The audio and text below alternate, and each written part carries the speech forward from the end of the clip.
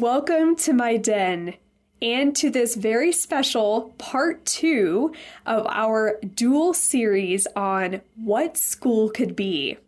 If you haven't listened to part 1, I'd highly suggest that you go check that out before pressing play again on this episode.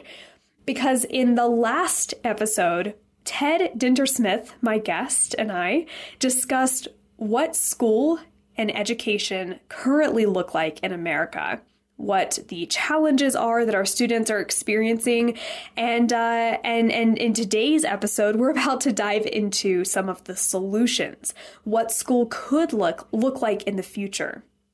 If you aren't familiar with Ted Dintersmith, then I will give a brief introduction to him. Ted is a pretty amazing human. He was appointed in 2012 by the Obama administration to represent the U.S. at the United Nations General Assembly, and he focused on education and youth entrepreneurship there. But his background is as a venture capitalist. He was a co-founder of a venture capital firm and the top performing venture capitalist of 1995 and 96. But really, and I hope you'll see this come through today, his passion is for education. And in fact, it's even gone to the extent where when he was writing his book, What School Could Be, he actually traveled to all 50 states, visiting some 200 schools to find the most innovative classrooms and see what was working and what was not. He, in his book, highlighted this journey, the common elements of the powerful learning experiences that he observed. And really, to this day, he wrote the book back in 2015, and to this day, those same principles have caused Ted to look outside the school system for solutions to our education crises. And we'll talk about that today. If you enjoy this episode, I'd highly suggest you go check out his book, What School Could Be. And also, if you've got Netflix, go check out the documentary that he co-produced and that ended up winning multiple awards at Sundance and other film festivals. It's called Most Likely to Succeed. This is a fascinating, legendary dialogue today, and I'm excited you get to tune in to a conversation with a foremost thought leader on how to create an education system that thrives for our kids and grandkids and the kids who come beyond us. Let's equip our native digital students with native digital ways of thinking and being educated instead of native analog ones. I'm excited to introduce Ted to you again for the second time, and let me know. I want to hear from you guys on what this conversation is doing in your lives, how it's impacting you. If you ever want to shoot me an email and just have a conversation about what the future looks like, I welcome that dialogue.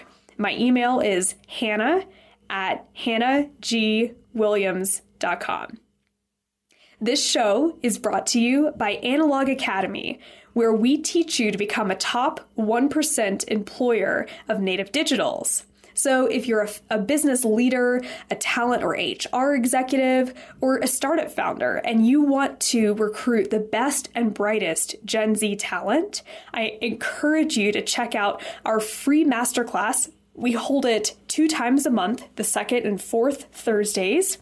You can register at hannahgwilliams.com/get that shit.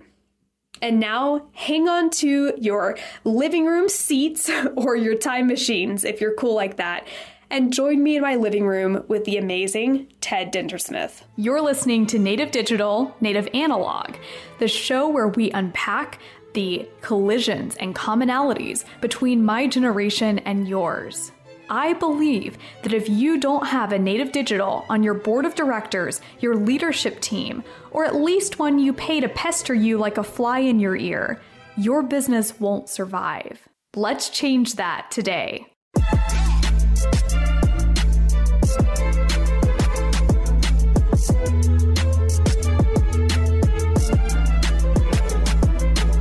This is what we're doing to kids. We're telling them, take on whatever meaningless hoop is put in front of you, outcompete your classmates, Push yourself to do well in something you see no point to, so that you have a slightly better chance of getting into a very expensive college where you'll learn very little and hope that career services can place you in a job you don't hate.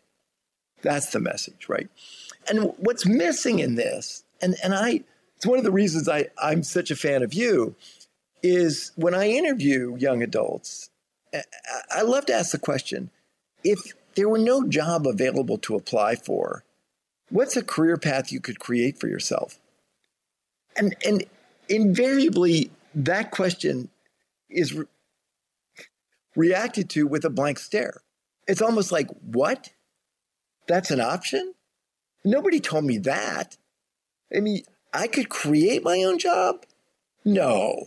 I mean, there was no course on that. I mean, what would I have to major in to create my own job? And it's like, I call it the low-hanging orchard. This whole potential for bright, creative, innovative 5 and 6-year-olds to become bright, creative, innovative 15-year-olds who are developing proficiencies that matter and realize I can plot my own path. I don't need to apply for a low-level job with an accounting firm I'll hate, or I don't need to spend 7 years in higher ed to get a law degree only to figure out 3 months after I start work that I hate being a lawyer, or I don't need to spend 10 years in a process to be a radiologist only to find out that AI does it better. Why don't I create something I enjoy, run with it, confident that when that no longer is my preferred path, I can create something else? And I think that is not something possible for a kid here and there. I think that's something widely possible. And I think the big issue is helping young adults realize it and getting their parents off their back. Getting their parents off their back. Oh my gosh. A parent just said that. Ted, you're a parent. Wait, you said you have 2 kids, right? Yeah. Oh my gosh. It's so refreshing to hear someone say that, because that's what I observe with all my peers is they have these entrepreneurial ideas. They have this creativity. I mean, okay, you're going to laugh. 2 things. My first resume, at the bottom of my resume, I had the number of words I could type per minute. That's a skill set, because no one had told me that mechanical skills weren't necessary. But rewind a few years before then, my friends and we grew up in this community of other homeschooled kids. We had a mix of charter school, public school, private, and homeschool. And in the summer afternoons, we would go out, and our parents did really push us to not just play video games and whatnot. They pushed us outside. I'm very grateful for that.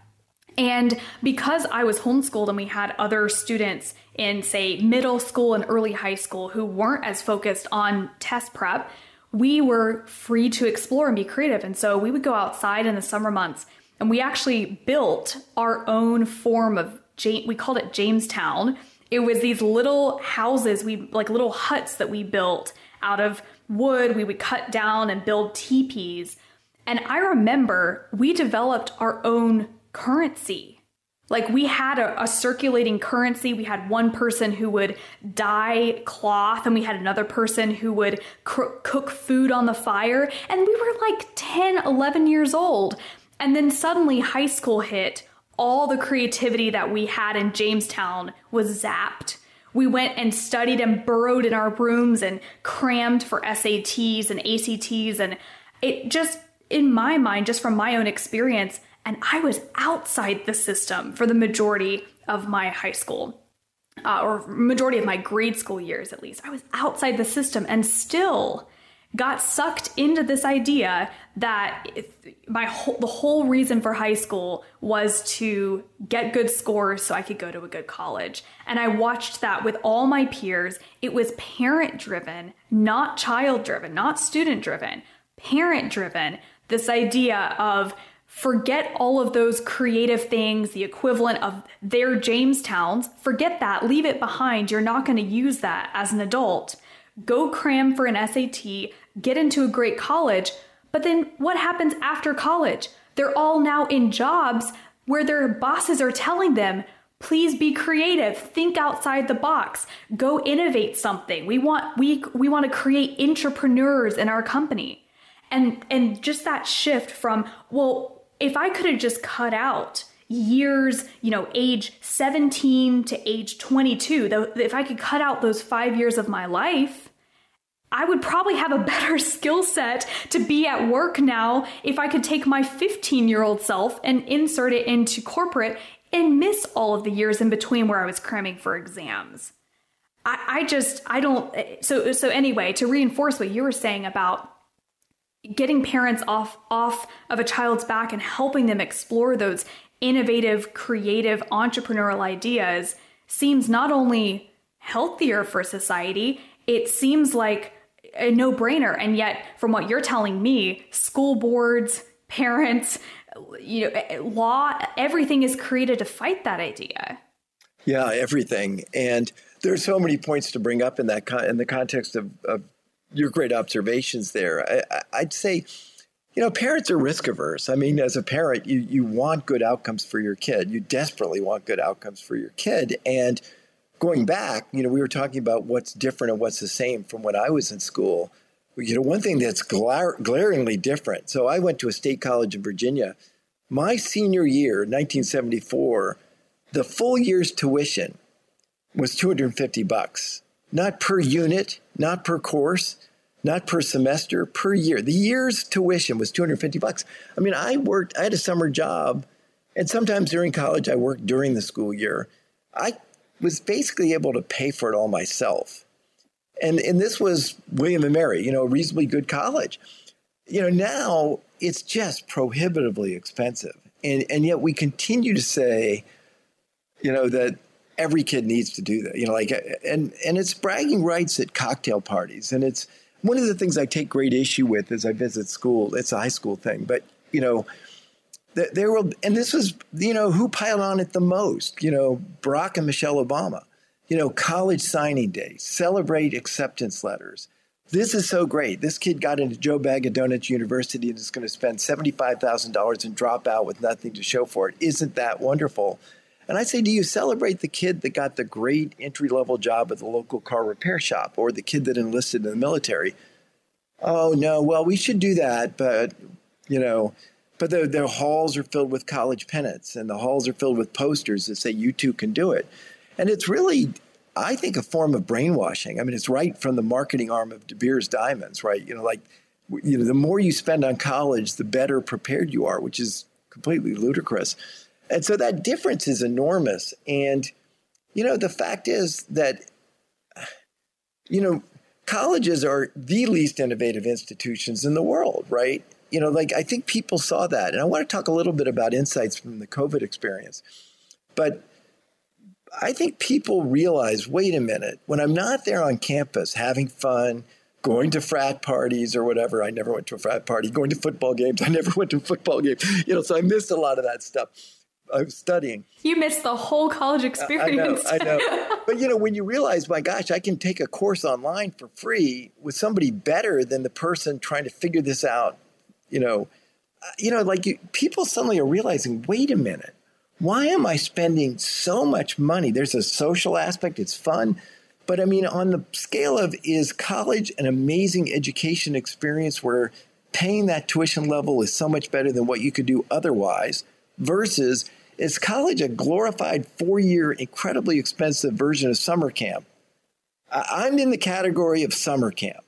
And when people push back on me, I say to them, read the book Academically Adrift. It's the only serious research that's been done to determine whether college kids are really learning anything. And the answer is shockingly dismal. Very little is actually learned during those 4 years. Is it a sorting mechanism? Is it a credentialing thing? Is it you got into X, you must be really smart, so we'll build on that resume and then convince other people that deal with our business. So Goldman Sachs wants to hire everybody from HYP or whatever, Harvard, Yale, Princeton, I don't know what, just kind of goes on and on. But the reality is that it's so easy now to learn whatever you want to learn on your own. It begs the question of why spend $75 to $300K for a degree when most of the courses you're taking aren't going to be that well taught, where you're going to be filled with all these prerequisites and distribution requirements that you kind of hold your nose and get through. And I think people are starting to be a bit more questioning about that. That's the first thing. The other point I want to get at, right, is, and this is true K through 16 or K through PhD or whatever it is, I think it's important for us to start recognizing the enormous price we pay when we put priority on what students should learn over whether they're learning. And your homeschooling experience, and our kids homeschooled maybe 3 years out of their first 8 years. So we had not 100%, but we had reasonably good. And once you realize kids are curious, you're like, what do you want to learn? How often does that happen in formal education settings? What do you want to learn? When you turn it around and say, what do you want to learn? Kids go deep with that. And I think because we don't do that, because it's a lost art, when COVID hit, learning ground to a halt, right? Because as dismal as it was in school in person, at least you had the clubs and the sports teams and the social things. Now you're doing the dismal at home on Zoom with somebody boring talking at you over a computer screen. It's like, oh, God, I don't want to do this. And most people didn't do it, right? And that difference between are you learning versus here's what you have to learn is night and day. And I would say that not only is the what do you want to learn more engaging, more personal, more interesting, it's actually the skill you need as an adult, right? I mean, figuring out, I'm curious about X, now I'm going to figure out my own way to learn a lot about X. That's what everybody, that's what the adult world values. No job, last time I checked, no job hands somebody a textbook. It says, here's what I need you to do. Read our textbook on a better customer experience, answer these multiple choice questions, and if you do that well, we're going to give you a raise. That's not the world. The world is, hey, our customer experience, process is terrible. We're getting terrible feedback. What should we do better? Figure it out. And here's what's interesting, right, is when I interview employers who hire these kids from top colleges, I say, what are you getting? And it's like, I don't know what they were doing to these kids. And the phrase I hear a lot is the go fetch a dog biscuit hire. Tell me what dog biscuit to fetch. I'll go fetch it, bring it back, wag my tail, and hope you'll pat my head. And that's not the way the world works. People want to hire someone where they can say, we are sucking wind with customer, experience ratings. What are we doing wrong and how do we fix it? Go. That's who you want in your organization. You don't want somebody that says, tell me okay, fine. What do I do first? What's my step 1? What's step 2? What's step 3? That's no. Outline it for me. Yeah. Tell me 1 to 10. Yeah. What will make you happy? And, and I know about that, it's interesting, but, my business background, I've spent decades in venture capital, and which was great because I dealt with the most entrepreneurial people you can imagine. And what was so fantastic is that they were not the go fetch a dog biscuit people. I mean, this was the exact opposite, right? These are the ones who just visualized a world that could be better, and then drew on whatever resources and personal talent and dedication and creative insights and willingness to dive into ambiguity and try things and know they'll fail only because you're going to learn from it and get better. And it's like, okay, great. That's what we want in adults going forward. Those are the jobs of the future. And why the hell isn't that part and parcel of school? Because it's actually not only not featured, prioritized in school, it's wailed on by school. The very things that will help you do well in the 21st century economy, in a world that's increasingly innovative, in a world where more and more of the jobs are going to be jobs you create for yourself, the very skills and mindsets you need are diminished in the process of school. And that is a disconnect that breaks my heart. Breaks mine too. So thank you for that. And I want to ask you the big, scary question here, because I want to jump a little bit to solutions and figuring out what school could be. What could the future look like? So here's the big, scary question.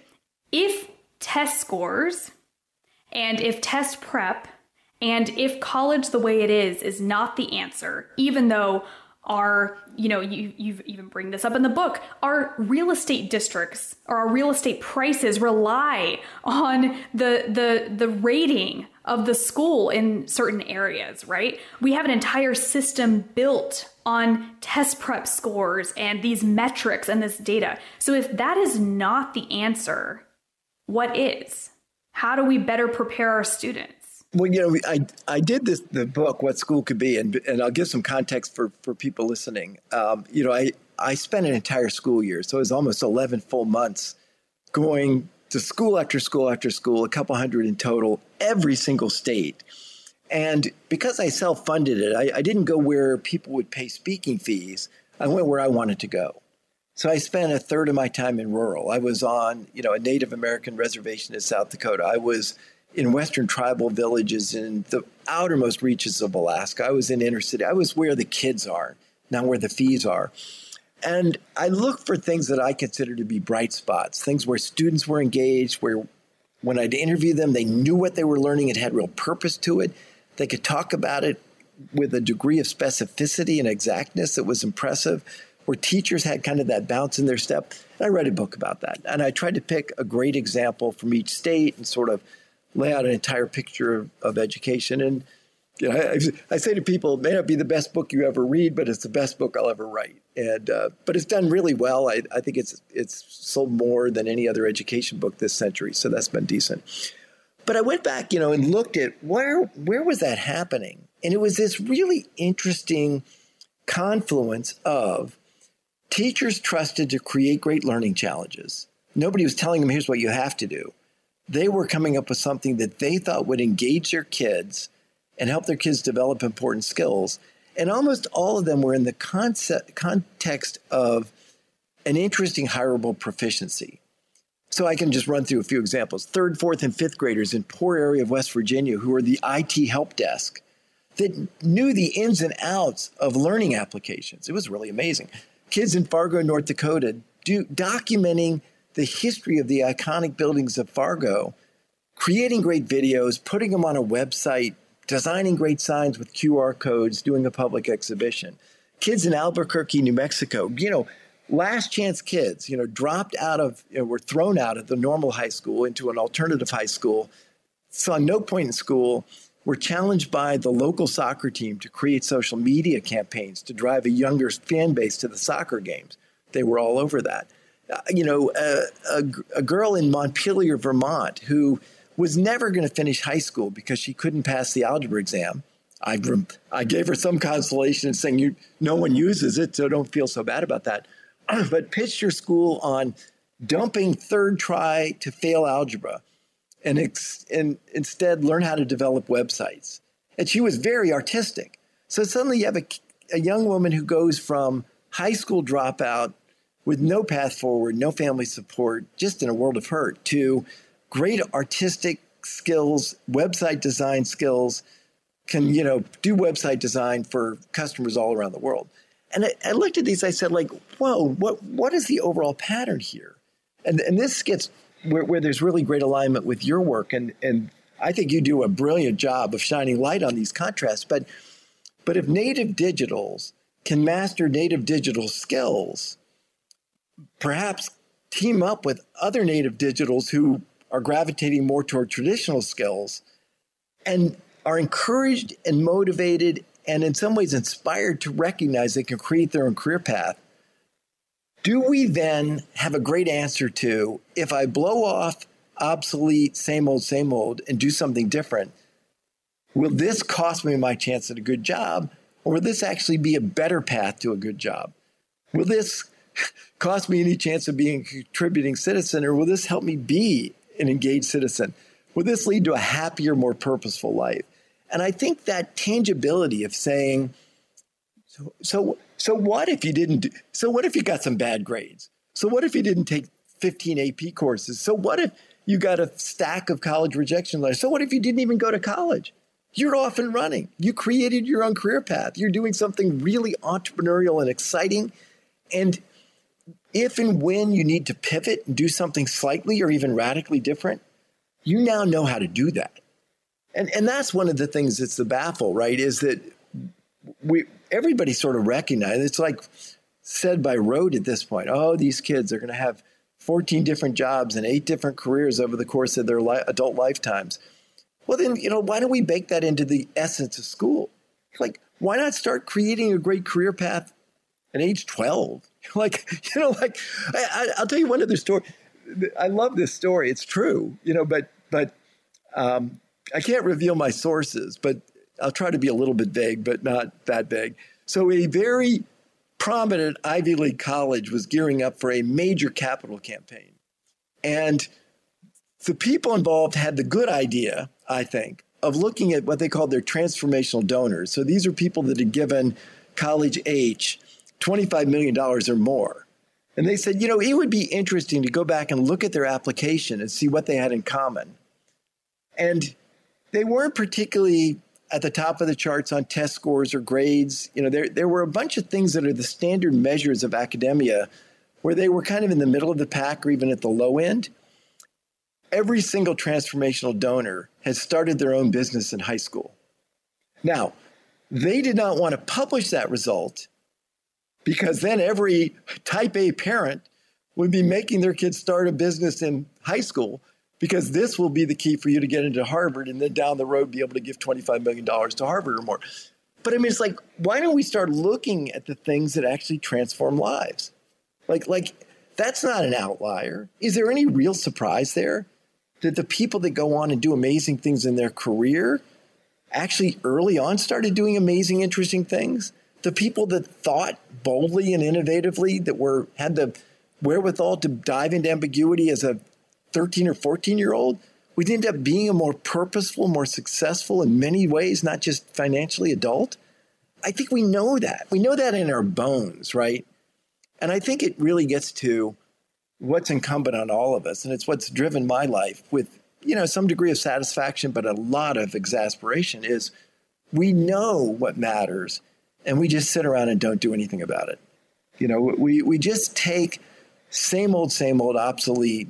We keep ruining kids' childhoods. We keep erasing from them the skills and mindsets they need. We keep pushing them to excel on stuff that's increasingly irrelevant. And nobody views it as a crisis. Nobody views it as tragic. Nobody views it as unacceptable. And I always say, when I talk to audiences, particularly at the school level, I say, these are your kids. Why am I the angriest person in the room? You should be angrier about it than I am, because this is going to affect your kids.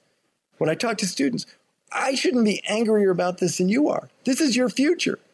If somebody's purposely impeding your ability to create a great life, why don't you just say, damn, I'm not taking that.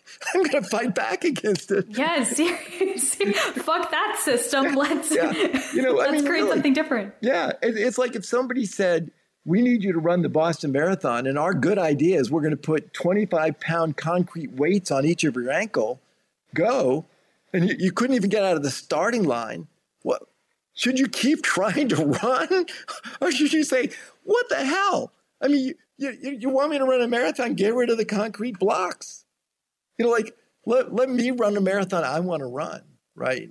And I think that's just it. We should be preparing kids to create their own life's journey, not ramming in them through mindless hoops that some bureaucrat in the state capitol or in Washington, D.C. or in Princeton, New Jersey College Board has decided this is what they should do, because they don't remember it anyway. It's one thing if they had data that said they actually remember it, but 2/3 of Americans can't name the 3 branches of government. Every time somebody does one of these things where you look at the most obvious basic things that you would think everybody who went through 12, 14, 16, 20 years of school would remember, they don't. So what's the point? And why do we settle for this? Come on. I want to make sure I capture what you said a second ago about just painting this future, because this is so interesting and so crucial. So what I heard you say is, if you took students, high schoolers, not college students, if you took high schoolers or even middle schoolers who had digital economy skills, so you gave some examples like web design, social media, driving traffic to sports events at school, etc., the projects that kids are actually interested in, And then you had students who gravitated toward traditional economy skills. So I'm assuming you mean things like culinary, or maybe they want to go into a skilled trade, carpentry, plumbing, etc. If you pair those people together, those students who have digital economy and traditional economy skills, pair them together, then have them work collaboratively on projects that could eventually replace college? Is that what you were describing? I want to make sure I understand. Be better than college, right? Be better than college. Yeah. And it's not fantastical. It's not like wildly speculative. I mean, this is so doggone doable, and it's happening here and there. But one of the things I find so interesting, I mean, and I have a bunch of examples, but I'll pick a couple. One is, I was interviewing some educators in rural Pennsylvania, and we were just kind of shooting the breeze. I just sort of like, tell me what's on your mind. What are the issues, challenges, anything, I might have a perspective on that would be useful. I'm happy to share. And they started talking about these two kids that were not going to get their high school degree because they couldn't stand school. And they had become obsessed with woodworking, but not just any old woodworking. But they were totally locked in and obsessed on beautiful front doors. And the question they had for me is, how do we get them off of this? And I said, do not get them off of it. I mean, do not. And they said, but, we're in very rural Pennsylvania. I mean, these doors are going to cost hundreds of dollars, maybe more. And there's really no market for those doors where we live. And I said, well, here's what we do, right? Get another couple of classmates to get good at digital media skills. And then they start a company called, gorgeousfrontdoors.com, whatever. I mean, and they use social media to reach people, and they figure out, it's like, and like that little cluster, which could start with 4 students, 2 with traditional economy skills, 2 with digital economy skills, could turn into not Facebook, not Google, not tens of thousands of employees, but could it end up hundreds of employees? Yeah. Could it be an economic driver for a community hanging on by its fingernails? Yeah. And it's just like that, an economy that's becoming incredibly niche-y, where kids with purely digital skills or kids with combining, an individual or a set of young adults, or young adults working with older adults, but to figure out, okay, we all got laid off, all the older adults got laid off from a manufacturing plant, but they're good at custom tooling. If they had the wherewithal to reach a global market with their skills and could begin to get a sense of where the market demand was, and had some people, probably native digitals, helping them with the digital media strategy, they could make a go of it. Whereas today, they're just like stranded in a community that's drying up. And, as I said, this isn't just like this wild, put somebody on Mars someday sort of thing. I mean, it's absolutely happening, here and there. Could it happen largely? I'll give you a different example, and I love to talk to young adults who get good at things. And then I ask them, what are you going to do this summer? And they never connect the dots.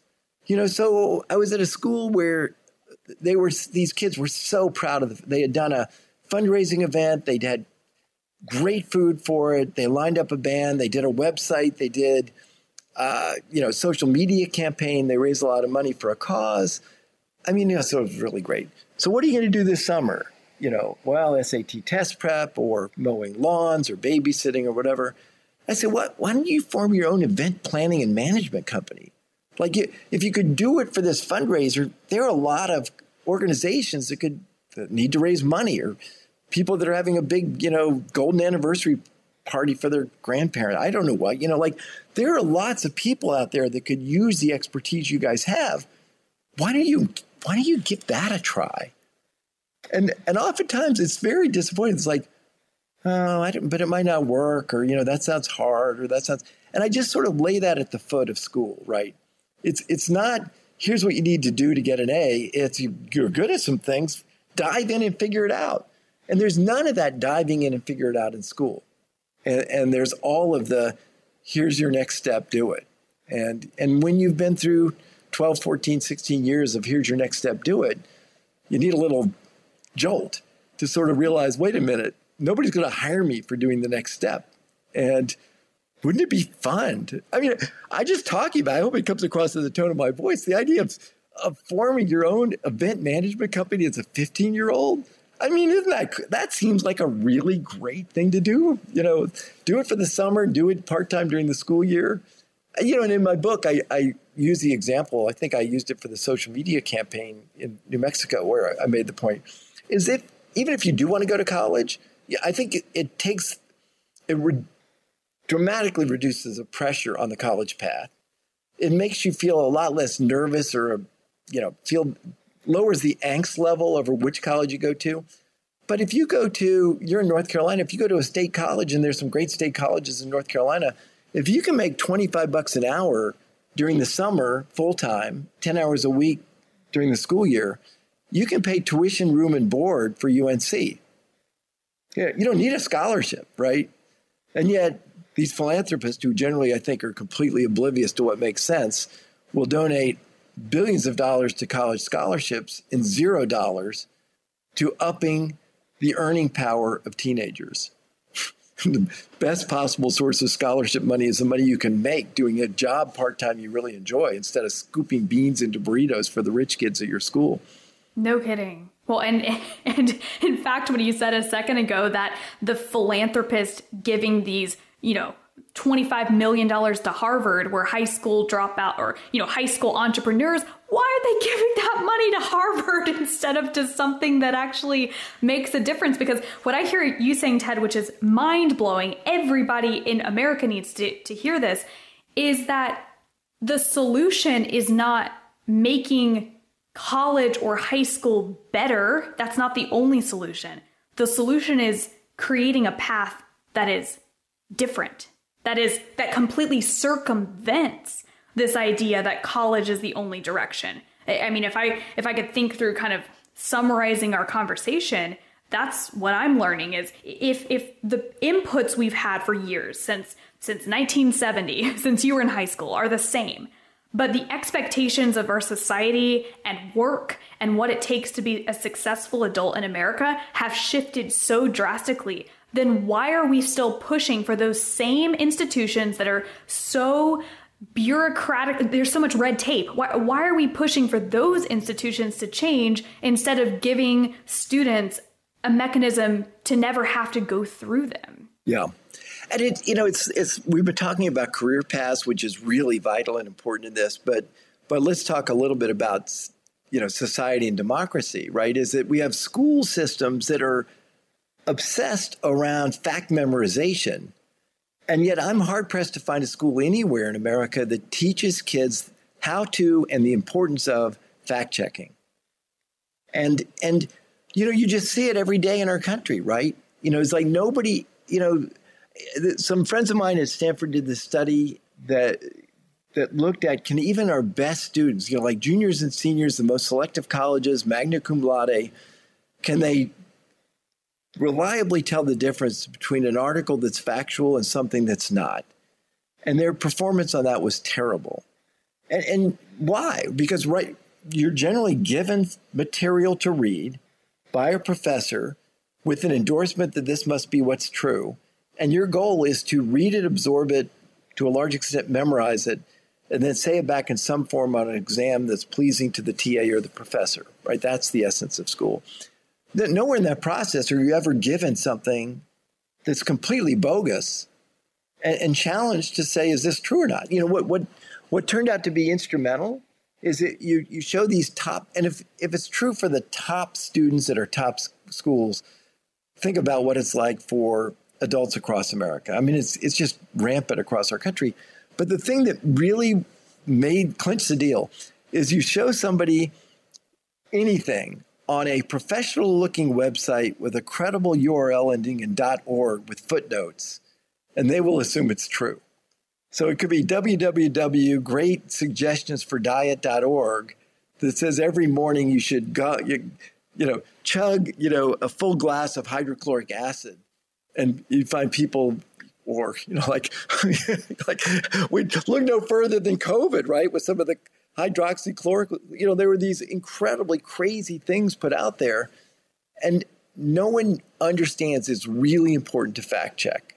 And here's how you do it. It can be taught. I mean, it's a skill, and there are clear approaches, clear ways to do it.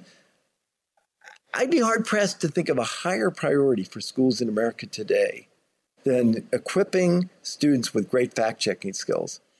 If somebody's listening, knows of a school that's doing that, let me know. I'm interested. I've not found one.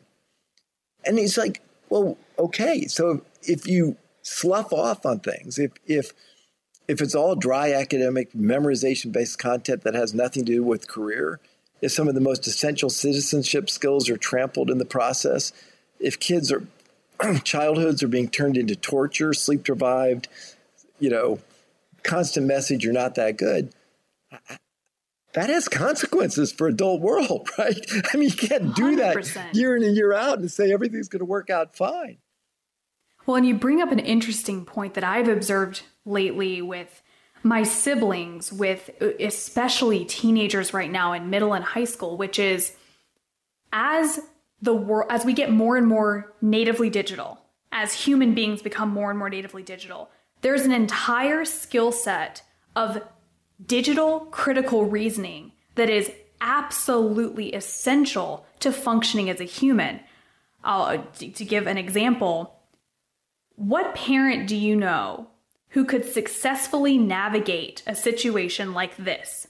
I had a friend recently tell me that one of their siblings, he was on TikTok and somehow through the comments with some of his friends, he had a video that went viral. There were a lot of comments. Well, he connected with this girl who lived in a different state, and they started talking and they snapped, and they were on Snapchat. They were sharing pictures and chatting and all this. Well, the girl told him, a month into their not even official relationship, that she was going to commit suicide if he didn't decide to date her.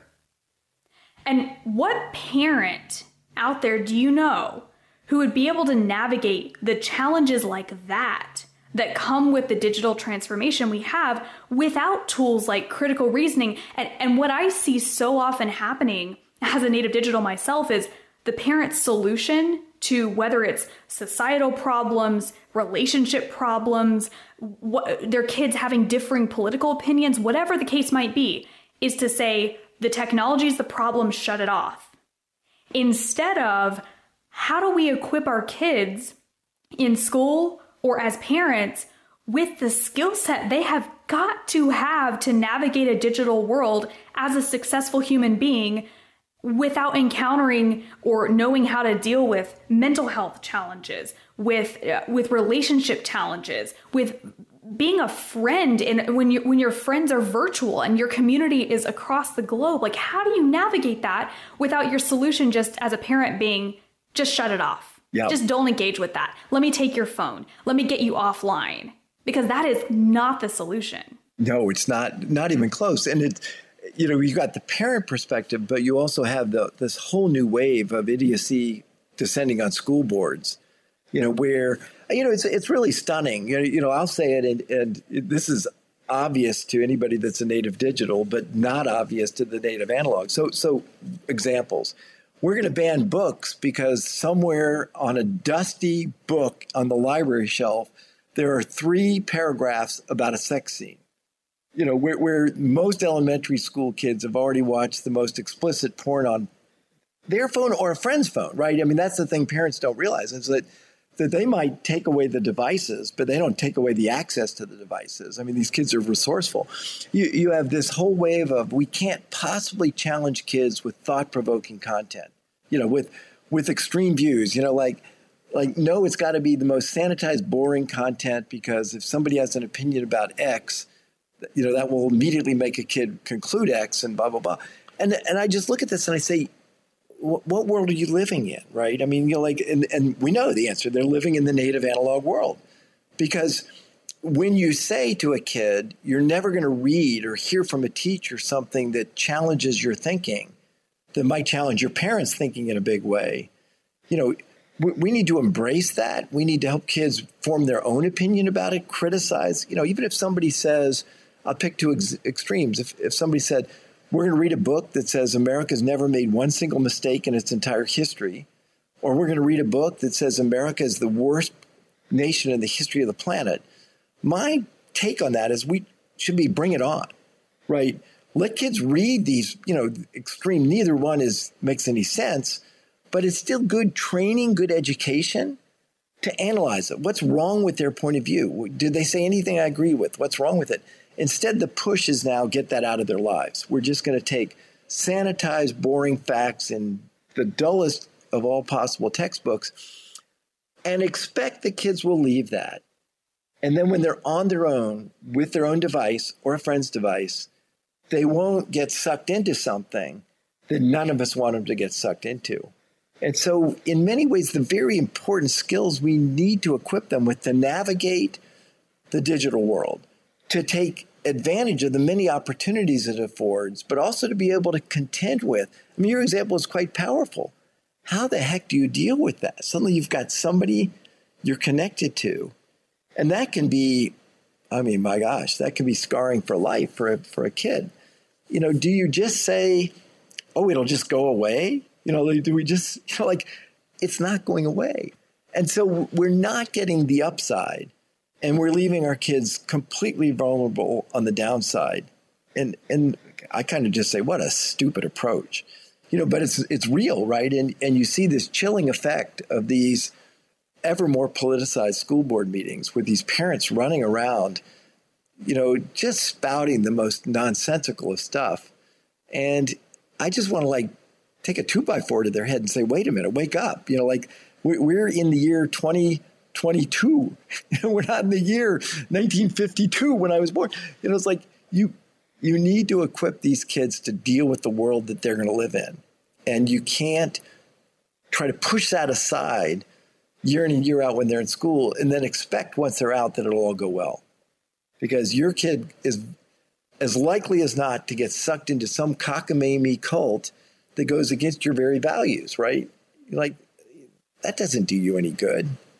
And that's just human nature, right? It's human nature to resist the things that are taught to us. And that's, for many kids, the purpose of college. But I could not agree more that when you add the digital world to it, the effects are simply amplified of all of both the bad and the good parts of human nature and how we learn and how we choose to interact as a society. And the more that parents and educators shut that down instead of working with it. And I love that point about fact checking and critical reasoning.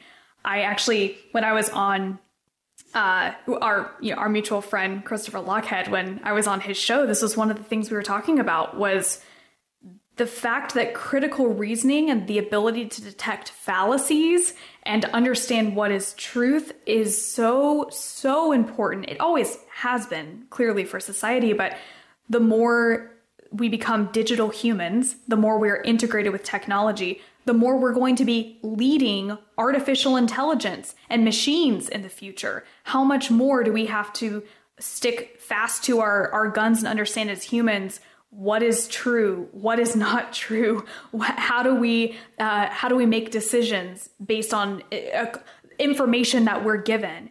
And if I had to summarize in my words what I see among my peers as the most lacking skill, yet the most important skill that they need, it would be that critical reasoning. Yeah.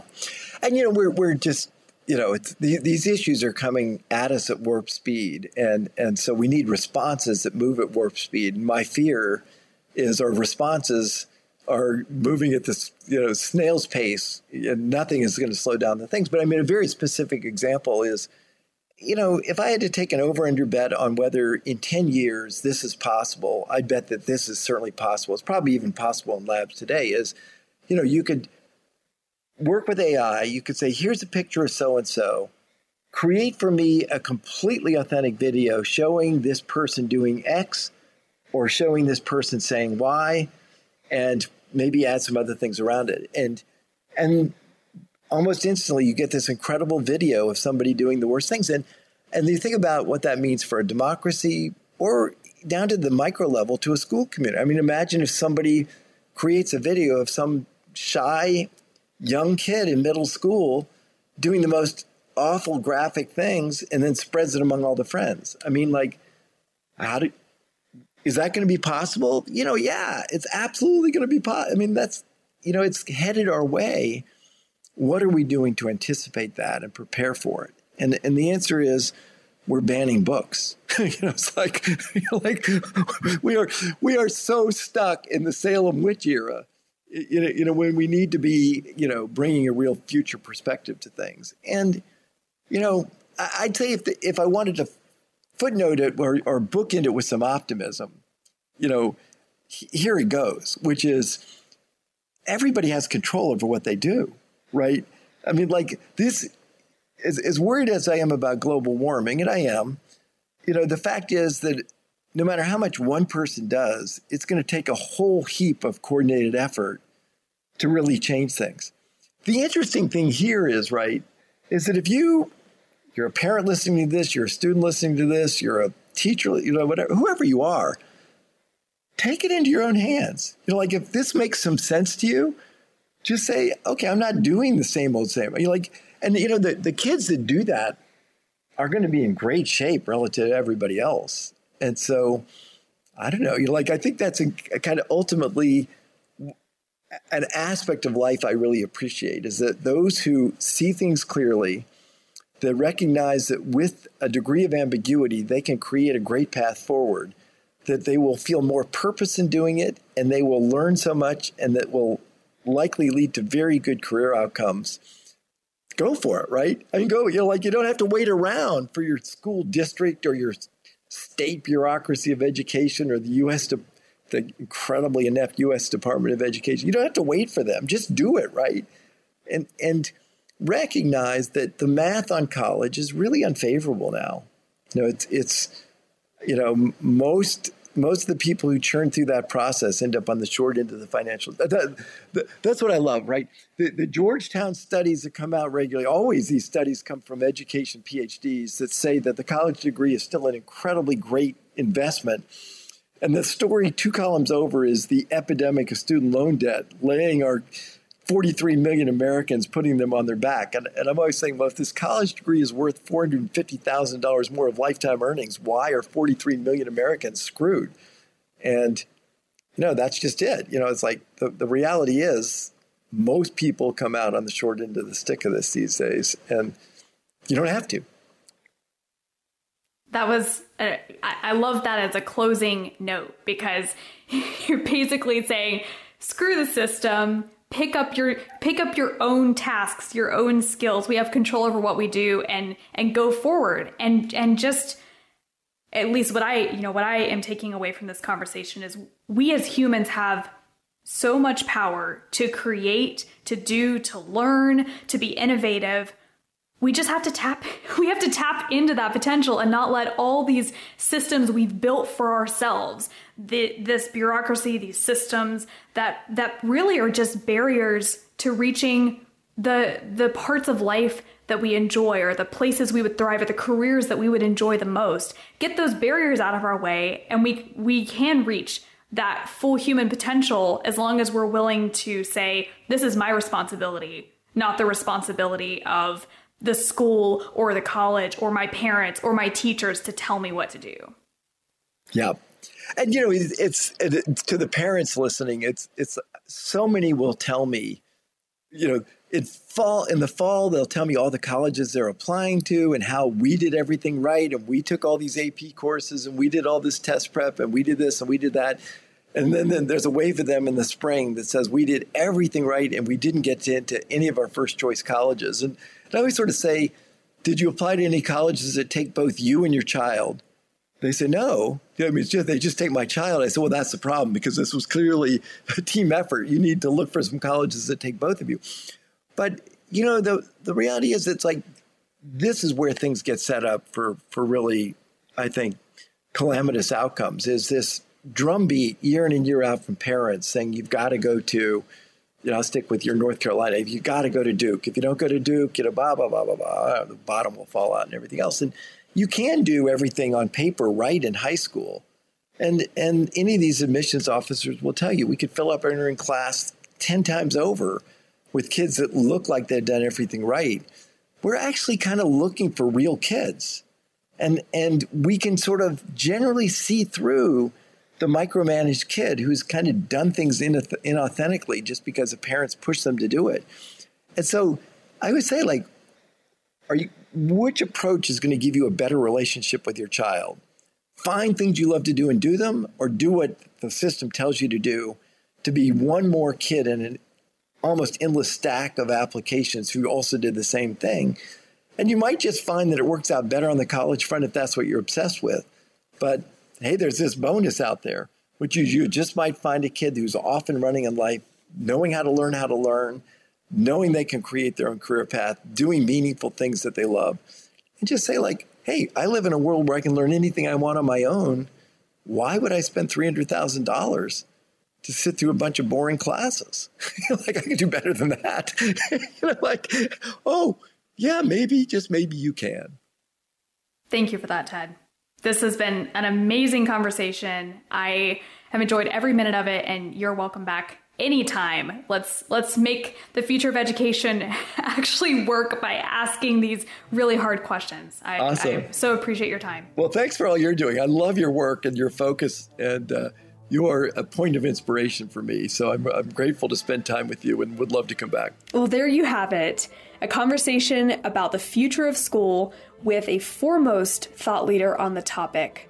I hope that your brain was sparked to think creatively about how we can create a positive education future for our students, for our grandkids, and for the generations that go beyond us. I know I'm already thinking about it as a Gen Zer, and I know you must be as well. I would love to see this topic begin to change how we build communities around education. So if your interest was sparked, then check out What School Could Be. Just go to whatschoolcouldbe.org, check out Ted's book, and also check out the community of people, of like-minded people who are changing the future of education. And as always, you can reach out to me at any time to talk about education, about Gen Z, about recruiting Gen Z, and also helping our students succeed.